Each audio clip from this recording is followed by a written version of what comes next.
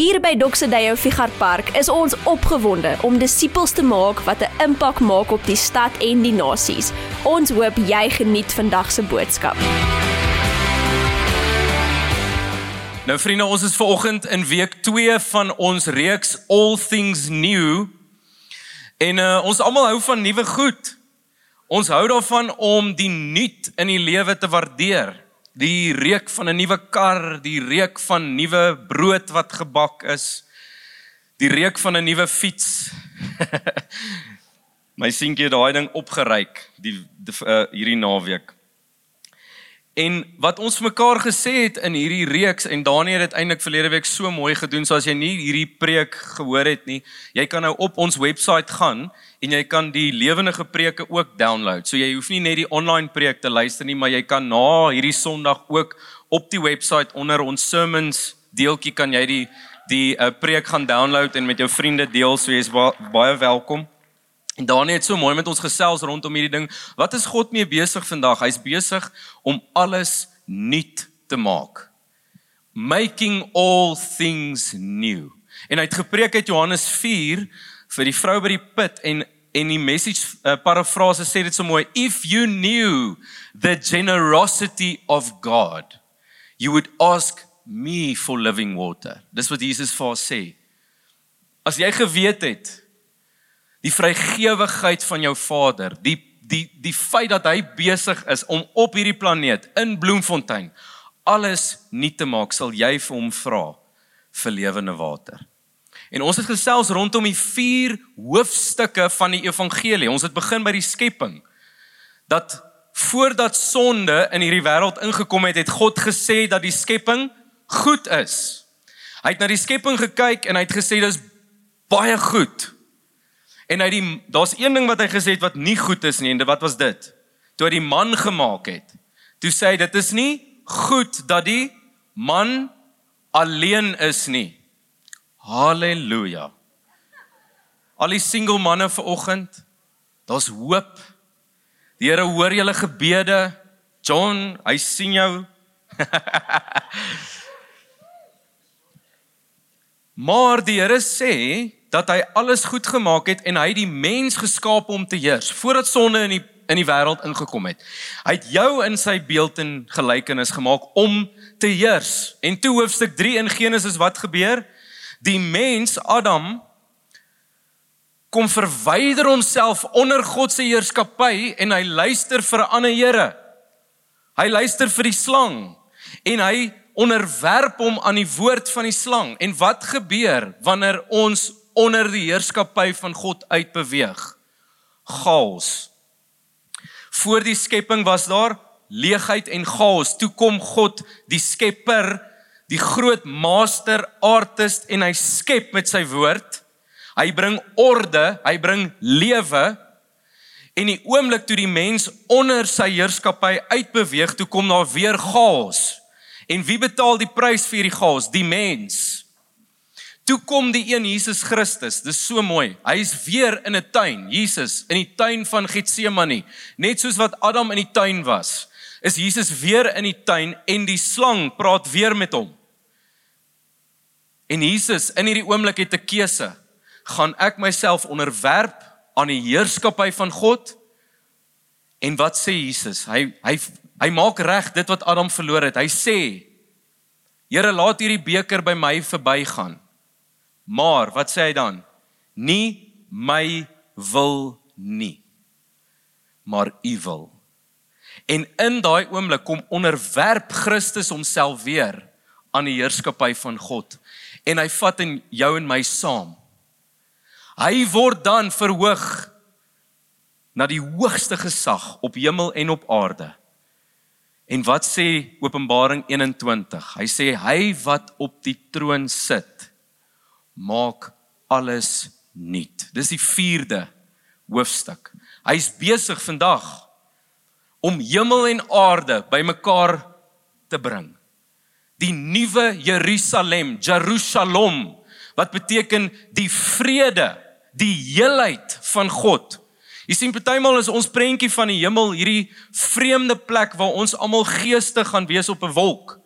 Maar die Here sê nee, Hy sien die stad, die nuwe Jerusalem, neerdaal, soos 'n bruid gereed vir haar bruidegom. Hemel en aarde word een, hierdie ontmoeting van God en mens. God sal nou die God van die mens wees. Hulle sal in eenheid saamleef. God maak alles nuut. Jy sien, as ek iets nuut skep, as ek my huis nuut maak, dan bou ek nie 'n nuwe huis nie. Ek kyk na my huis en sê, waar kan ek hom nuut maak? Dis wat God mee besig is. Ons dink baie keer, die Here gaan ons net wegruk van hierdie planeet af. God het gesê, hierdie planeet is goed. Hy het dit goed geskaap, hy het ons geskaap in sy beeld en gelykenis. Goed. En hy's besig om dit wat gebroke is, heel te maak. Dit maak hy nuut. En in Doxa het ons vir onsself gesê, daar's 3 plekke waar God nuut maak. Die eerste plek is geestelike verlorenheid, spiritual lostness. Die Here roep ons om uit te reik na mense wat geestelik verlore is. Dink gou vir my in jou omgewing, jou familie, jou werksplek. Ons is elke dag gekonfronteer daarmee dat mense geestelik verlore is. Party mense sit al hulle hele lewe lank in die kerk, maar hulle het nie 'n lewende verhouding met Jesus Christus nie. Ons sien ook elke dag pyn en stikkend in ons stad as gevolg van gebrokenheid. Ons sien die sisteme van die wêreld wat nie werk nie, wat nie onder God se heerskappy inkom nie. En ons sê dat die Here ons geroep het om lief te hê in hierdie wêreld, om sy liefde te bring, nie net geloof nie, maar liefde. En op die ou einde van die dag gaan daar hoop wees, want Christus kom maak reg dit wat gebroke is. Hoe maak God als nuut? Geloof, liefde en hoop.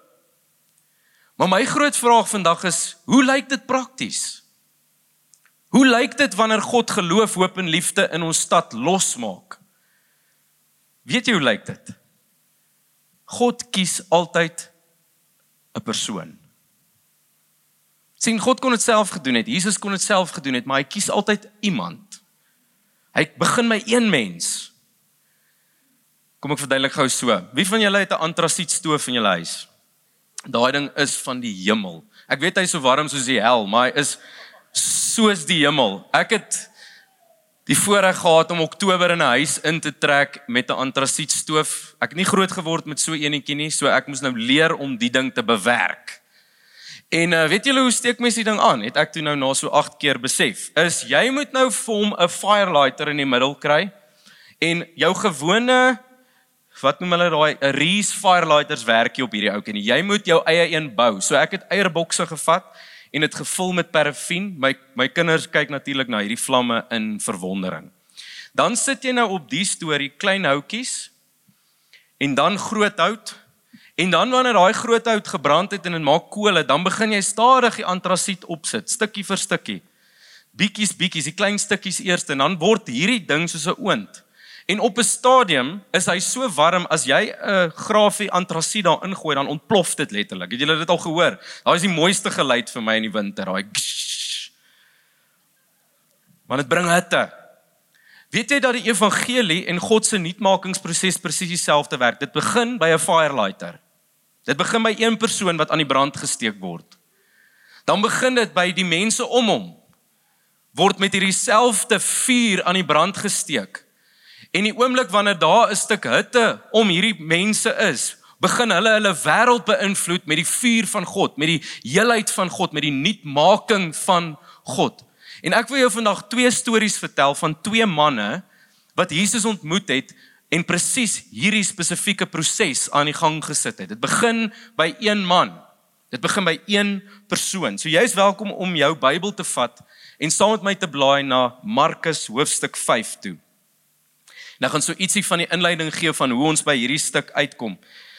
So Markus hoofstuk 5 het opgeloop na hierdie oomblik toe. Jesus doen klomp wonderwerke, hy preek aan die kant van die Jode, aan die kant van Israel. Hy is besig om hier wonderwerke te doen, hy is besig om die Joodse mense te beïnvloed met sy goeie nuus. En dan op 'n dag kom hy na sy disippels toe en hy sê die volgende. Hy sê, kom ons vaar na die ander kant. Die kant van Decapolis, die 10 stede, die Griekse stede. En hy sê, kom ons gaan na hierdie kant toe op 'n boot. Nou, jy moet iets verstaan van Decapolis. Dis 10 stede wat bestaan uit die 7 nasies van Kanaan. Nou, as jy onthou, Kanaan is nie noodwendig ek meen, God het op 'n stadium die Kanaaniete uitgejaag sodat sy mense daar kan bly. Onthou julle daai storie? So hulle is bietjie kwaad vir die Jode, hierdie klomp Grieke op hierdie stadium, hierdie 7 nasies van Kanaan. Maar dan sê Jesus, kom ons gaan na hulle toe. Nou kan jy net vir 'n oomblik dink hoe ongemaklik die disippels met hierdie storie moes wees. Hulle is almal Jode en hier vra Jesus hulle, kom ons vaar na die ander kant toe, kom ons gaan na daai kant toe. Die Grieke, die wat ons nie meer gemaklik is nie. En dan, ek kan nou op die gesigte van die disippels sien, van Jesus, ekskuus tog, weet jy wie hulle is? Do you know them? Jy sien, want die mense wat in Decapolis gebly het, was onder Griekse invloed. Hulle was mense wat Baal aanbid het. Hulle was mense wat vark geëet het.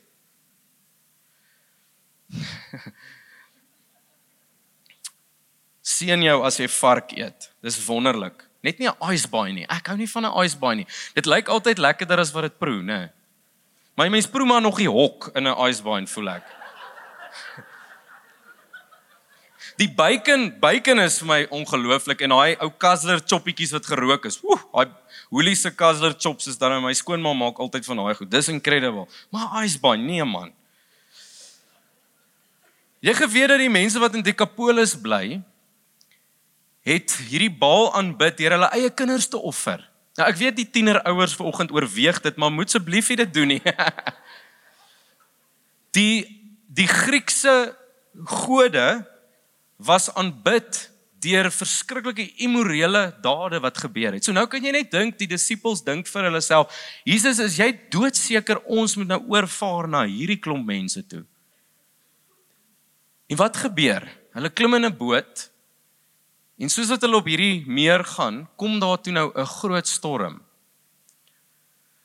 Nou kan jy dink die disippels sê, Jesus, maar hierdie is mos nou 'n teken dat ons nie moet gaan nie. Kan jy nou nie die golwe sien en die wind sien wat keer dat ons moet gaan na hierdie verlore mense toe nie? Ek dink ons moet omdraai. En wat doen Jesus? Hy sê nie draai om nie. Wat sê hy? Hy sê storm gaan lê. Het jy al ooit beleef dat wanneer jy vir 'n oomblik sê, Here, ek wil gehoorsaam wees en gaan na die ander kant toe, gaan na iets wat vir my ongemaklik is in terme van u missie oor my lewe? Het jy al ooit beleef dat daar 'n bietjie van 'n storm kom? Dan dink jy by jouself, ja, miskien moes ek nou nie hierdie. Wie van julle het dit beleef toe julle moes street store gaan doen het? Die oggend toe jy nou opstaan, toe is daar een of ander krisis of en nou moet jy gaan street store doen, maar hier's eintlik 'n storm in jou lewe. Dis baie keer maar net die vyand wat sê moenie gaan nie. moenie na daai kant toe gaan nie. En hier kom Jesus en hy maak die storm stil. Wat gebeur? Hulle kom toe aan die ander kant aan. En ons dink hier gaan 'n verwelkomingskomitee wees met 'n groot fees wat sê welkom hier by Decapolis, Jesus die seun van God. En hoor gou wat gebeur. En dis nou waar ons in Markus 5 lees. Vers 1 sê die volgende. Hulle het aan die oorkant van die see aangekom in die gebied van die Geraseners. Weet nie of ek dit reg uitspreek nie. Net toe hulle uit die boot klim, het 'n man met 'n onrein gees skielik uit die rotsgrafte Jesus tegemoet gegaan. Hierdie man se blyplek was tussen die rotsgrafte. Niemand kon hom meer vasbind nie, selfs nie met 'n ketting nie. Hy was trouens al dikwels met voetboeie en kettinge vasgebind, maar hy het die kettinge losgeruk en die voetboeie stukkend gebreek. Niemand kon hom beheer nie. Heeltyd bedags en snags het hy tussen die rotsgrafte en op die berge homself al skreeuende met klippe geslaan. Sien jy hierdie prentjie? Wanneer laas jy 'n fliek gekyk wat so lyk? Dis hierdie mal mens wat hier uit die rotsgrafte uitkom. Dis verskriklik. Jesus kom daar aan en ons dink hier gaan 'n groep mense wees wat hom verwelkom en hier kom 'n besetene aangehardloop. Die laaste ding wat ons nou wil hê hier moet gebeur. Nou kan jy net imagine die disippels weer. Jesus, daar was nou 'n storm En hier kom 'n demoonbesetene op ons afgehardloop. Ek dink, dis dalk tyd om te draai. Die Here sê vir jou, bring 'n stuk lig, bring 'n stuk geloof na jou werksplek toe. En skielik is daar 'n krisis by die kantoor. En jy dink, ag nee wat, kom ons los dit eerder. En dan eventually gaan bedaar die krisis en dan begin jy nou 'n gebedsgroep by jou werk en raai wie daag op? Daai ou in jou werksplek. Die een wat skree, die een wat homself met klippe slaan. En jy dink, ag Here, net nie hy nie. Waar is die ander geestelikes in my werksplek? Of jy dink, jy beleef die Here sê, jy moet jou familie bedien en raai wie kom praat met jou oor die Here? Jou dronk oom.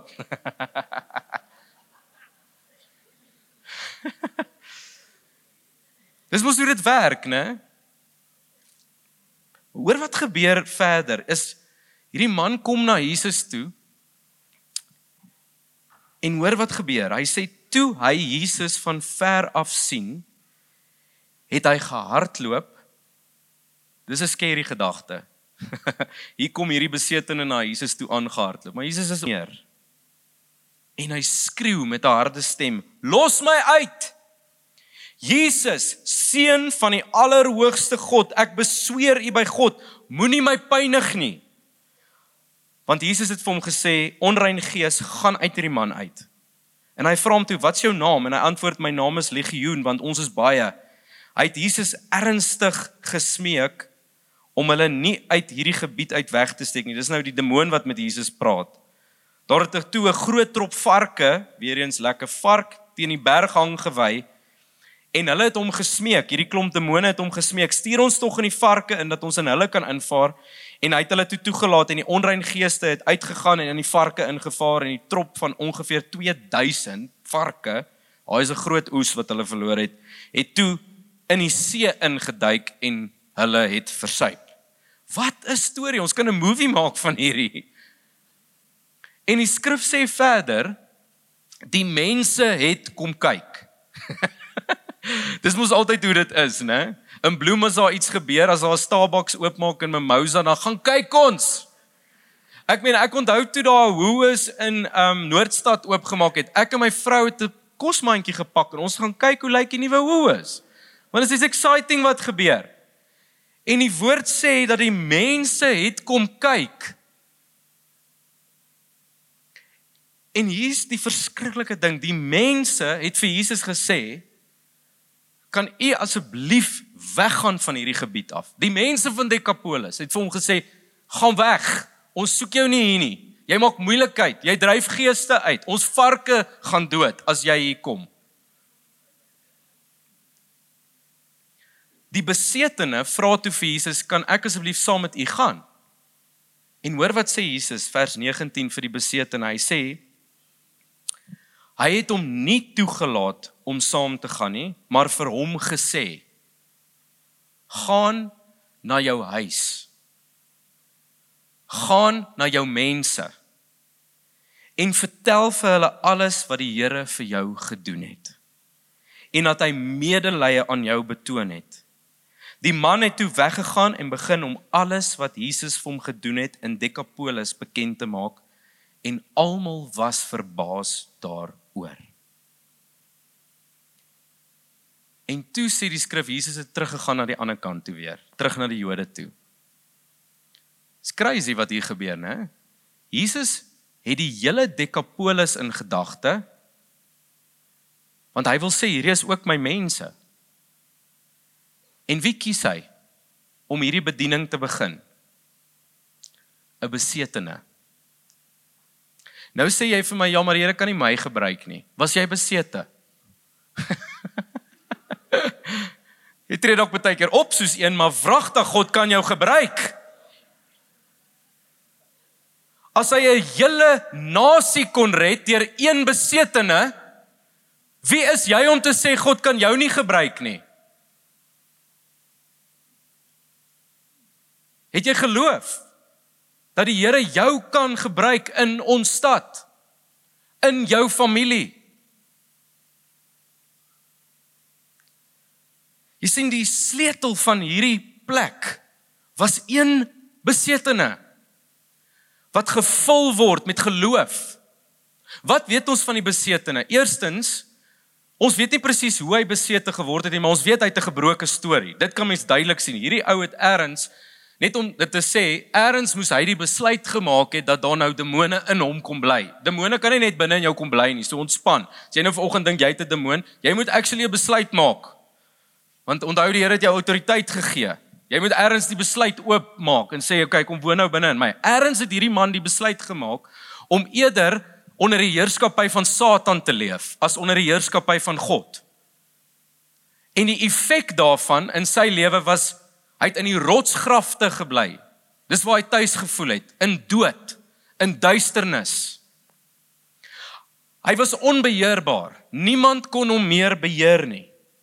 Hy was uitgestoot deur die samelewing, hy het alleen gebly. Niemand het kans gesien om met hierdie ou te werk nie. En hy het homself seer gemaak. Hy het homself met klippe geslaan. Maar wat gebeur toe hy Jesus Christus sien? Toe skyn daar lig oor sy lewe. Toe skyn daar waarheid oor sy lewe.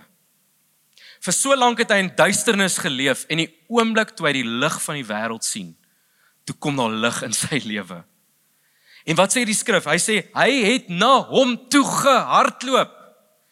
Hy het nie gewonder nie, hy het nie begin intellektueel dink, hoe werk Christus en hoe werk Christenskap en probeer dit uit, sy respons was, hardloop, aangetrokke tot Jesus die lig. My vraag is jou lewe so vol van Jesus dat mense na jou toe hardloop want hulle sien die lig van Christus binne in jou? En dan het hy voor hom neergeval in aanbidding. Hy het voor hom neergebuig en sê, Here, wees my genadig. En God maak hom vry van duisternis. Hy red hom in 'n oomblik en hy gee vir hom 'n missie. Hy gee vir hom roeping. Hy gee vir hom 'n plan. Gaan nou terug na jou huis toe. Gaan terug na jou familie toe en gaan deel met hulle wat Christus vir jou gedoen het. Sien, die storie van die besetene is eintlik maar ons almal se storie. Jy was dalk nie besete nie, maar ergens in jou lewe was jy onder die heerskappy van dood. Onder die heerskappy van Satan. En op 'n dag het Christus in jou lewe opgedaag en hy het lig geskyn oor jou lewe. Daar's geloof gebore in hom as die redder. En ergens in jou lewe het jy na hom toe gehardloop en voor hom neergeval. En die Here het jou nuut gemaak. En hy het hierdie bediening vir jou gegee om terug te gaan na jou mense toe. Terug te gaan na jou familie, terug te gaan na jou stad. En terug te gaan na die ander kant. Dis wat gebeur in ons redding. Weet jy dit? God het jou geroep. Hy het vir jou geloof gegee, nie net om gered te word nie. Hy het vir jou geloof gegee vir mense. Sien daar's nog 'n ou in hierdie storie en gaan lees dit bietjie. En dis die tweede storie wat ek gou met jou wil deel, Petrus se storie. So Petrus is saam met Jesus in die boot die eerste keer toe die wind opkom en die storm stil gemaak is. En hulle gaan toe na die ander kant toe en hulle gaan toe weer terug en op 'n stadium sê Jesus toe vir sy disippels, gaan julle weer na die ander kant toe, ek gaan nog 'n rukkie hier bly. Gaan lees dit bietjie. En hier mission die disippels weer op die boot. Ek meen hulle het gesien wat Jesus die vorige keer gedoen het, en hier is hulle weer op pad met die boot. En hier steek wragtig weer 'n storm op. En die woord sê, gaan lees dit in Markus, die golwe het gekeer dat hulle nie tot op die kant kon kom in Decapolis nie. En hulle is weer gevul met vrees. En wragtig wat gebeur? Hier kom Jesus aangehardloop op die water. Dis weer eens lyk soos iets uit 'n movie uit. Hier kom Jesus aangestap. En Petrus skree, Here, as U die seun van God is, laat my op die water loop. En hy loop toe wragtig op die water. En wat gebeur? Kom ons lees gou saam. Matteus 14 vers 30 tot 33. Maar toe sien hy hoe sterk die wind was en hy het bang geword. Toe hy begin sink, skreeu hy, Here, red my. Dadelik het Jesus sy hand uitgesteek, hom gegryp en vir hom gesê, klein gelowige, waarom het jy begin twyfel? Toe hulle in die boot klim met die wind gaan lê en die boot het in die boot en voor hom neergeval en gesê, waarlik, U is die Seun van God. Nou, op hierdie stadium moet ons gou vir onsself vra, het hulle nou nog nie geweet dat hy die Seun van God is nie? Hulle het al geweet. Maar Jesus sê vir hulle, julle is klein gelowig. Wat beteken dit? Die oomblik as ons die woord klein gelowig raak lees, dan dink ons dit beteken min geloof. Julle is klein gelowig, julle het baie min geloof. Maar dis glad nie wat Jesus hier sê nie. Hy sê vir hulle, julle het klein geloof, julle het onderontwikkelde geloof. Julle het onvolwasse geloof. Julle geloof moet nog bietjie groei. Sien, julle het dalk geloof vir die Jode, julle het geloof vir julleself, maar ek sê, ek wil julle geloof gee nie net vir julleself nie, ek wil julle nie net geloof gee vir die Jode nie, ek wil julle geloof gee vir Decapolis. En die oomblik toe Petrus begin twyfel, in daai geloof toe sink hy. Dit was vir hom 'n struggle. Dit was vir hom maklik om te glo dat die Here hom kan red en die Jode kan red. Dit was vir hom moeilik om te glo dat die Here, die Grieke, die wat hulle kinders offer, die wat vir Baal aanbid, te red. Sien, baie keer dan lees ons hierdie skrif en dink ons dit gaan oor persoonlike geloof vir Petrus. Ek moet net bietjie op die water uitloop. Ons het al baie daai preke gehoor, maar eintlik is Jesus besig om iets in Petrus se bediening te aktiveer in hierdie oomblik. En ons lees dit verder. Wat gebeur in Galasiërs 2? Hulle het die Jerusalem Council gehad in Handelinge hoofstuk 15 en hier sien Paulus vir Petrus eet saam met die Grieke. Hierdie klomp van Decapolis. En Paulus dink by homself, wel God het 'n magtige werk in Petrus gedoen. Want Paulus moes obviously gehoor het van Petrus se struggles met hierdie oorgaan na die ander kant toe. En hier sien Paulus hom eet saam met die Grieke. En is eintlik 'n baie hartseer storie, want net daarna kom Jakobus en van sy disippels daaraan en Petrus sien hulle, wat nou almal Jode is, en hy besluit toe om op te staan by die Grieke en nie meer by hulle te sit nie en eerder by Jakobus hulle te gaan sit. Uit 'n plek van meerderwaardigheid. En Paulus, hoor hier gehou, Paulus staan publiek op voor die hele gemeente en sê, Petrus, waarmee is jy besig? God het dan gesê, hy het gekom vir die Jode en die Grieke. En jy is besig om nou weer te sê dat hy net gekom het vir die Jode. Vir jou eie mense. Nou kan jy net, dit moes bietjie awkward gewees het. Imagine nou, Christus staan hier op en skree op my hier van 'n kant af en sê, Eugene, jy mis die punt. Maar hoor julle iets van die dringendheid in God se hart, dat ons uit ons gemak moet kom, dat die Here ons geloof nie net vir onsself wil gee nie, maar vir die ander kant, vir ander mense. Sien, later in Handelinge 10, is Petrus se storie nog steeds besig om te ontvou, en God gee vir hom hierdie visioen. Hy was besig op 'n dak om te eet, en God gee vir hom 'n visioen van 'n laken. Julle kan daai prentjie vir my opsit met onrein diere, en die Here sê vir hom, slag en eet. En Petrus sê, onder geen omstandighede sal ek hierdie slag en eet nie, want U dan gesê ons mag nie onrein diere eet nie. En Jesus maak hierdie statement, hy sê vir hom, wat God rein gemaak het, mag jy nie onrein beskou nie. En die woord sê, 3 manne kom toe later na Petrus toe, 3 Griekse manne kom na Petrus toe, en kom verduidelik vir hom hierdie visioen. En dan hoor gou wat gebeur in Handelinge 10 vers 28. Hierdie is Petrus se aha oomblik. Hy sê, julle weet, dat dit vir 'n Joodse man verbode is, om met iemand in 'n ander volk te assosieer of hom te besoek. God het egter aan my getoon dat ek geen mens as besoedel of onrein mag beskou nie. Ek besef nou werklik dat God niemand volgens sy uiterlike beoordeel nie, maar dat die mens wat onsag vir hom het en wat doen wat reg is, uit watter nasie hy ook mag wees, vir hom aanvaarbaar is. dit is die boodskap wat hy vir die kinders van Israel gestuur het toe hy die evangelie van vrede verkondig het.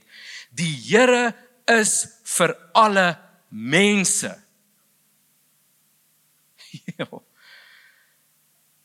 Petrus, jy sit vanoggend hier, Petrus. Die Here begin al lankal iets in jou hart wakker maak vir ander mense. Maar daar's storms. Daar's besetenis wat op jou afhardloop en jy skrik. Die Here wil vandag vir jou laken kom wys. En vir jou wys dat die Here jou nie net gered het vir jou nie. Hy het jou gered om hierdie boodskap, hierdie redding wat jy beleef het, te gaan deel met die mense wat jy die minste dink, dit mag ontvang. Want God is vir alle mense. God wil 'n stuk roeping vandag na jou hart toe bring en na my hart toe bring, Petrus, vir die mens. Sien, baie van ons is nog die besetene. Baie van ons het nog nie God se lig aanvaar en ervaar nie. Baie van ons moet nog vandag in geloof kom en sê, Here, Seun van God, wees my genadig. Maar baie van ons sit saam met Jesus in die boot. Baie van ons sien sy heerlikheid, sy wonderwerke.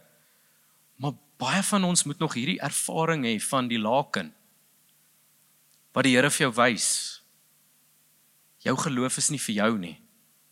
Jou geloof is vir die stad. Jou verhouding met die Here is nie vir jou nie. Jou verhouding met die Here is om te deel. Jou verhouding met die Here gaan jou uit jou gemak uithaal en jou vat na die besetene in jou kantoor toe. En dalk is dit jou baas. Die Here help jou.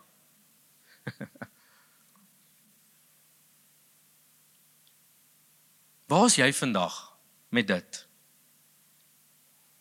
Dalk is jy op 'n plek waar jy sê, ek moet na hom toe hardloop. Dalk is jy op 'n plek soos Petrus om te sê, Here, my geloof moet groei.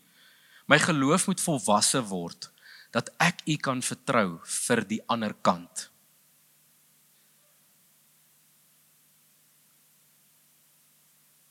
Sien in Doxa,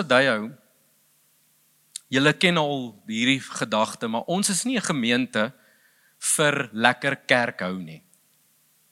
En dit is lekker, kom ons wees gou eerlik met mekaar, dit is lekker om kerk te hou. As jy so daar instap in die oggend en jy ruik daai koffie, die salwing. Ek wil in lofliedere losbreek as ek daai bone ruik. Maar ons weet dat die Here ons geroep het vir baie meer. Die Here het ons geroep vir 'n stad.